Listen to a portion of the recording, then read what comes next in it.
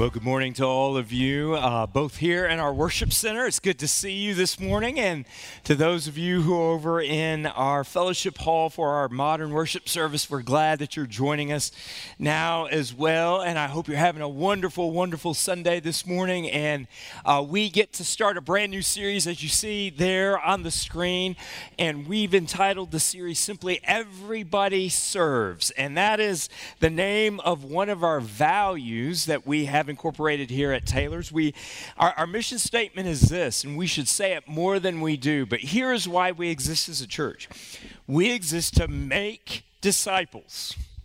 Make disciples who make disciples, if you will, as we encounter God, equip believers, and engage the world.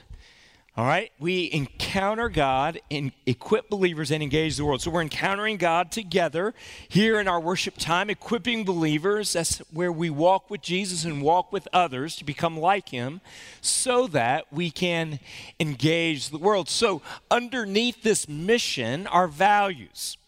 And we've chosen 7 values to give that mission strength, to give it a foundation. And one of those values is this: everybody serves, where we want to see every member of the body of Christ be able to discover their gift that God has given them and then be mobilized into serving the body. And so that's where we want to focus our attention for the next few weeks together. And we're going to help you do that. But by way of illustration, let me just say what an incredible picture it was to see the body at work last week in our life transformation service. Now, if you weren't here, we had one service, and we gathered together for the purposes of celebrating what God had done in the lives of people and bringing people to faith in Jesus. And they celebrated that in obedience to Jesus by being baptized. And so it was a great, great way to remind ourselves of one of our other values, and that is life transformation. We want to see this church produce people who become followers of Jesus, and as they follow Jesus, they're faithful and they're fruitful. So we saw the product of the mission of the church last week, and it was phenomenal, but it took everybody serving to do that. So for instance, when I arrived on campus, the very first person I ran into, or the very first family I ran into, was a man who was going to be baptized, and his wife was with him. And when we walked in, the hospitality team had already reserved spaces for them to sit, the family to sit. So the hospitality team was already hard at work.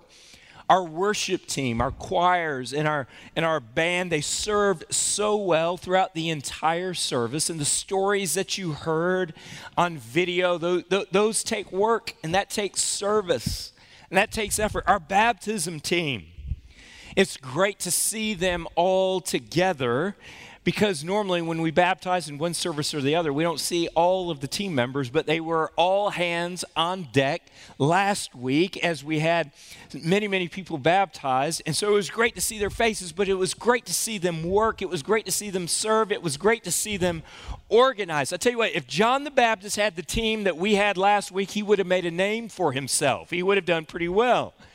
I mean, these guys were organized, and they were moving us around, and I got lost backstage a little bit. It was great just kind of getting a feel for people's hearts backstage, but I ran back over into the green room, and I wanted to watch one of the videos that they were showing, and I thought I had more time than I did. And it gets to the end of the video, and I thought, oh no. And so I go running up the stairs. I go peeling around the corner. There's the Baptist committee. Where are you, Pastor? Let's go. Time to get in there. I mean, they were organized. They had it all wired. And our children's workers. Holy cow. That was a long service, right? And this is not when you respond, one much longer than normal, right? You don't say that. Okay? But our children's workers, holding those babies and holding those children, we tried to say thank you in a very tangible way this past week. But those are things we don't see. We don't see the body working like that. And why do we do it? Because we believe in this mission. And that every life has a story. And we want the gospel to be the center of that story. And so we serve. And we serve so that we can see more people baptized and more people following Jesus. You couldn't see it from where you were sitting, but from where I was standing in the baptistry back here. It was one of my favorite scenes of the entire day. And that was whether it was a mother or a grandparent who, and they're up on the side in the baptistry up there, and while I'm in the water, to turn and to look and see the tears and see the joy. And I thought, boy, this is worth it. This is worth serving for right here, to see life change and to see the gospel come about. And this is why we want everybody to serve. This is why we want everyone to play a part over the course of the next few weeks, just not attending, not just listening to a sermon series as we talk about gifts and as we talk about the body and the unity of the body and the mission of the body, but we want you to participate. How so? Well, on Wednesday nights, we're going to have something special, and that is you come on Wednesday nights if you want a more intimate environment to learn about your place at Taylor's, how God has gifted you, how the passions that you have, the skills that you have, the places you can serve. Maybe for some of you who are new here, we just had our dinner with the staff, a great time with folks on Monday night and Wednesday night. And you're wondering, how in the world do I get connected and how do I serve in a place like this? Wednesday nights, beginning this Wednesday night, you come and join us in a class simply called Place. It's a great, great class over several weeks where you will learn, how can I be used? How can I serve? Maybe you're serving now and you're thinking, maybe there's something different for me. So Place begins this Wednesday night. Also in the fellowship hall on Wednesday nights, Jerry Long, recent member of our church, a former pastor, most recently one of the pastors at Shannon Baptist in Columbia, has joined our church. He and his wife Lynn, and they've already plugged in, but we've asked Jerry to lead us and to help us when it comes to our role and our gifts and our place here at Taylor. So in the fellowship hall and in Place and here on Sunday mornings, we're all going to be on the same track towards understanding what is our gifts and how can we serve to make this body stronger. And then in your bulletin, you might want to take a look at this while I'm walking you through this. Right here, it's our spiritual gift survey. Some of you have done these before. Some of you have no idea what this is. And this is a great little survey. And where if you go through and answer the questions, and there is no failing this test, I promise you. You cannot fail this one, all right? You go ahead and fill out the questions, and then you get to score the questions. And then on the very back page, you get to leave the results of your questions. You get to write them down, and then there's also some thoughts on your passions and your skills leading you in that direction. Here's what we want to see. Every single member of the body of Christ here, fill this out. And then leave it in the Welcome Center area right over here. We're going to have baskets available where you can drop it in. Over the course of this time together, here is our heart that we know who our sheep are. We know what your gifts are. We know where your passions and your skills are. And then we can match you with places to serve so that the body of Christ can be strengthened. But if we don't ask you, if we don't come to you, we don't know. And some of you have incredible gifts and abilities to serve this body, and you're simply not engaged or you're not involved for whatever reason. We want to see you move. We want to see you mobilized into action. And so you bring this back next week, all right? That's your assignment. You bring it back next week. You tear off that form and you put it in the baskets that are going to be made available in the Welcome Center. If you need another one of these, we can make those available to you as well. But as we preach and teach through this series, you'll begin to see some of these things begin to flavor into the sermon and into the understanding of gifts and into the understanding of serving. So with all of that said, as we move towards the Lord's Supper today, here's what we want to do. We want to combine the Gospel of Luke, Luke chapter 22, a story of Jesus serving, and the Lord's Supper as we come at the end of our time, really the climax of our worship time, where we encounter Jesus, we encounter God around his death, around his burial, and certainly the hope of the resurrection as well as we remember his death. And so to do that, I've chosen a passage from Luke chapter 22 where Jesus actually is is leading his followers through the Last Supper, and he's going to teach them a lesson about serving. So what I want to do is walk with Jesus and understand his mind and his heart when it comes to serving, and then we come to the Lord's Supper together. For those of you who are followers of Jesus, what a great time to come to the Lord's Supper, and we invite all of you to do that at the end. But turn to Luke chapter 22, and let's begin in verses 14 through 18, and then we're just going to simply walk through this text, pull out some thoughts from the text, and then apply them to us as we conclude our worship time. Verse 14 of Luke chapter 22, it says this, "And when the hour came, he reclined at table, and the apostles with him. And he said to them, I have earnestly desired to eat this Passover with you before I suffer. For I tell you, I will not eat it until it is fulfilled in the kingdom of God." And he took a cup, and when he had given thanks, he said, "Take this and divide it among yourselves. For I tell you that from now on I will not drink of the fruit of the vine until the kingdom of God comes." So here's what is happening here. Jesus is celebrating the Passover. Now, the Passover is simply the forerunner to our Lord's Supper. And what Jesus is celebrating is something that the disciples would celebrate every single year. And they would gather in Jerusalem, and here is what they're remembering. How that way, way back in Egypt, God freed them, liberated them from bondage, from slavery, because of the blood that God saw, the blood of a lamb that would be put over the doorpost. And when God saw the sacrifice, in his grace and mercy, he freed the people of God. And those who did not believe were left in God's punishment and God's judgment. And so here the people of Israel come out, they form a nation, the Messiah comes out of this nation, and the disciples and the apostles and the religious leaders and everyone gathered in Jerusalem, some believed he was the Messiah, but they didn't fully understand that when Jesus said, "I'm going to eat the Passover with you, and I'm not going to eat it again until the kingdom is fulfilled," here is what Jesus is saying to them. He is saying to them, "I am here to serve you with my life, but serving sometimes is simply inconvenient." Because the apostles and the disciples, they will ask this question a little bit later when Jesus is about to be ascended into heaven.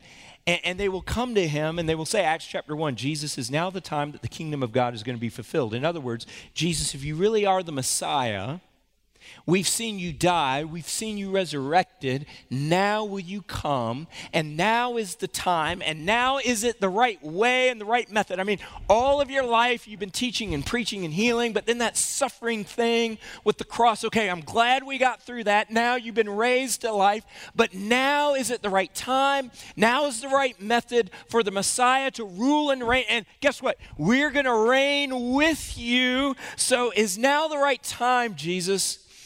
And he says then what he tells them in that upper room for that very last meal. He says, no, now's the time for me to serve, and now it is inconvenient to do it the way you want to do it, but serving sometimes is just simply inconvenient to us, or so it seems. Might not come at the right time. Serving might not come in the right way or the right method that you have imagined. The word expectations comes to mind. You might have expectations on you and on your life and the way you will engage with this church.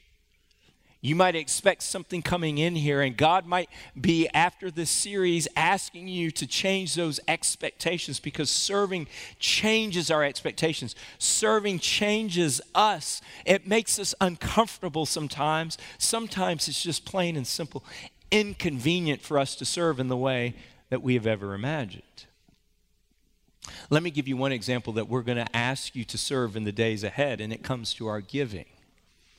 I shared this with the first hour, and I recognize that as we come to the end of the year, come October, November, and December, what happens with our giving, we begin instantly to think about the end of the year, to think about Christmas, to think about what we have planned in 2017. And here's the reality, and here's what you would do in your home. If you're a husband or a wife, father, mother, whatever it is, and you're kind of leading the way when it comes to your finances, you look ahead and you say, you know what, there's a gap. There's a gap that's looming here. There's a gap that's growing here. And this is what we've done here at Taylor's. Even as far as back in the spring, we began to see how our giving was and how we were spending. So we pull back on the spending. So in 2017, when the new budget is proposed and released to you guys, you're going to see a major reduction in our spending from last year, or what we even proposed from last year. I say all that to say, on the staff side, on the ministry side, from our team, we're doing everything we can to keep that spending down, but we see this gap that's in place, and so we're trying to bridge that gap both with what we spend and what we give in. Now, I can help lead the effort when it comes to what we spend. It's kind of hard for me to help you guys or persuade you or to force you to spend. I can't do that. That's not my job. But I can come to you and I can say, you know what? We got to get this gap a little bit closer together. Because we have a reserve fund and we don't want to move into that reserve fund. We don't want to do that. Just you at home, you have a savings fund, you have something set aside. You don't want to touch that for the day-to-day operation of your home. Same with us. So I'm coming to you this morning and say, you know what, it might be inconvenient for you to think about this, but I need your help. I need you to think about doing something that I'm going to try and make incredibly simple for you, and it is this. I'm going to ask you every single week to give just a little bit more. You're going to hear from us as we lay out what you have provided for the Lord through the first 3 quarters of the year. It ends the last day in September, and so we'll wrap up the books on the first 3 quarters of the year. And as we pivot towards the last quarter, we tell you, this is what we do every year, we'll tell you what you provided for the Lord. But along with it, I'm going to send a little note in the next week or so along these lines, and here's what I'm going to ask you to do, to give just a little bit more every single week. And here's the challenge in my mind as I've thought and prayed about it over the course of this week. I'm going to ask you to do this. I'm going to make it really simple. Listening to the leadership of our church over the last few weeks, they said, hey, if you're going to come to the body, make it simple. Make it something they can understand and something they can do. Okay, so here it is, all right? I'm going to ask every single one of you, every member, to give $12 for the last 12 weeks of the year. 12 additional dollars to what you're already giving for the rest of the year, every week. 12 for 12, all right? That's roughly $150, somewhere in there. Some of you, you're more than capable of doing that easily, right away. There's some of you who are faithful. There are some of you who have been giving for years. You've been giving ever since you've been a follower of Jesus. I don't know what you give, but I know that in a body like this, there are people who are just faithful. You don't want recognition. You just give because it's an act of obedience, it's an act of grace. And so for you, this extra $12, I hesitate to even ask you to do this, but you know what? Sometimes families just need to sacrifice. You're given regularly. You know what, for me, here's what it means this week. For me, I was kind of knowing I was going to come to you, and so I started watching my spending a little bit. And so Thursday morning, I had a little bit of extra time. And so before Harrison went to school, so Harrison and I, what do we naturally do? We just pull into Starbucks, right? And I grab a cup of coffee as if I needed another cup of coffee in the morning. But I go ahead and grab an extra cup of coffee, and then Harrison says, "Hey, Dad, I need a little boost for school too, right?" So he gets the strawberries and cream frappuccino. You parents, don't judge me, okay? I'm just trying to help my son get through school that day, right? So that came out to be about in between $5 and $6.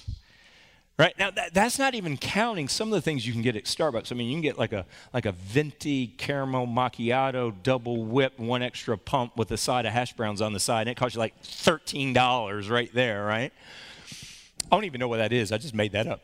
And so But at Starbucks, you can blow money. All right, so the next day for my lunch, I went through a fast food place and I cut out the soft drinks and I just ordered a basic meal and it was a little over it was right under $6. So I'm thinking get out of the car, right? Don't drive anywhere. So in 2 drive-thrus, I've spent $13. Do I need that?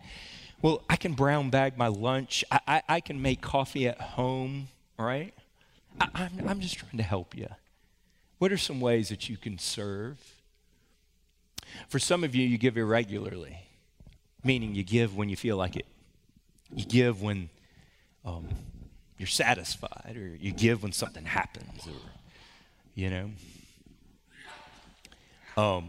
I'm asking you to be faithful to the end, to be obedient to Christ, to give to his body.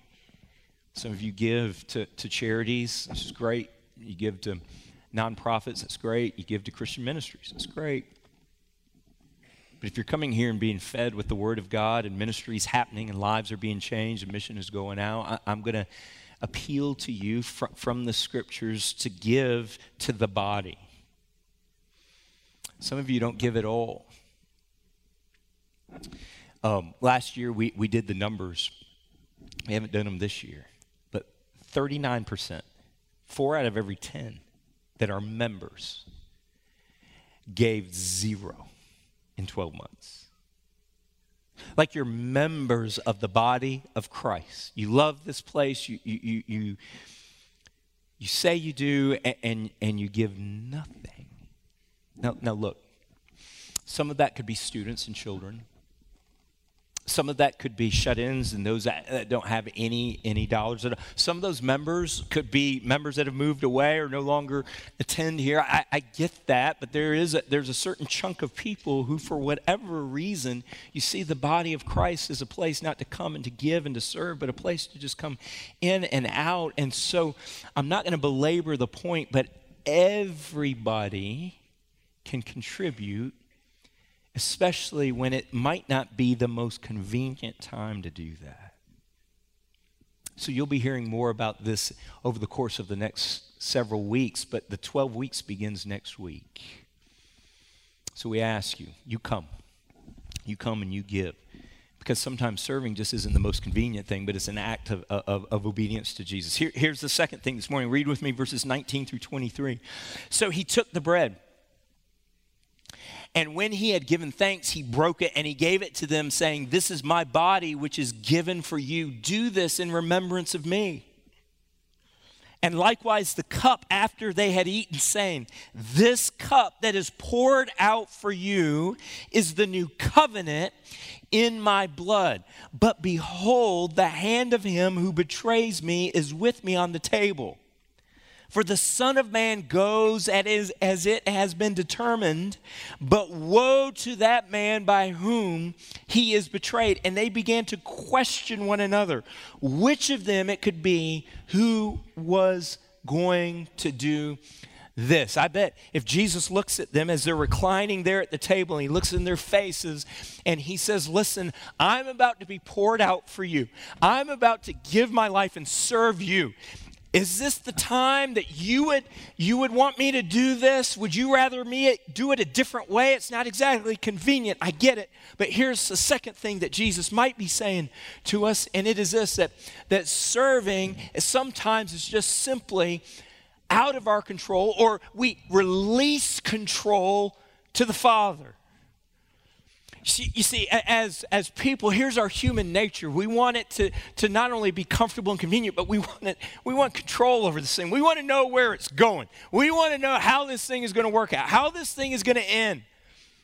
We'll jump in if you tell me where it is I'm going to go, right? That's what we say. And Jesus says this. I'm going to model the way for you. That I could have control of this thing, but I'm not. I could, with one word, strike Judas down. I mean, they get out in the garden, and when Judas comes to them, you remember the story? Peter takes out a sword, and he swipes one of the servants' ears off, and Jesus reaches down and he picks up the ear and he heals that servant as a reminder that I can control this thing, but I'm going to release it to the Father. In the garden, he prayed this prayer: if there is any way for this cup to pass from me, this cup of sorrow, this cup of serving, if there is any way that I can get out of this and do it a different way, then let it pass. But Father, not my will, but yours be done. Over the course of 4 weeks, Jesus might be calling some of you to do something and it's out of your control. Or you're just relinquishing control to the Father. But look at Jesus all throughout the Gospel of Luke, hanging on a cross, going to the cross, suffering, being whipped, beaten, spit upon for your sin and for my sin. And here's the refrain you hear in the Gospel of Luke: say, if you are who you are, save yourself. But for you, for your sin and my sin, he said, no, I'm not going to save myself. I could, but the Father's got this, and I'll serve. I'll give my life. I'll give my life for you and for me. And then verses 24 through 27, here's the last paragraph before we go to the Lord's table this morning. A dispute also arose among them. We don't know exactly when this dispute arose among them. Mark and Matthew put it in a different spot than Luke does. But nevertheless, here is a dispute that as Jesus is going to the cross, this comes up.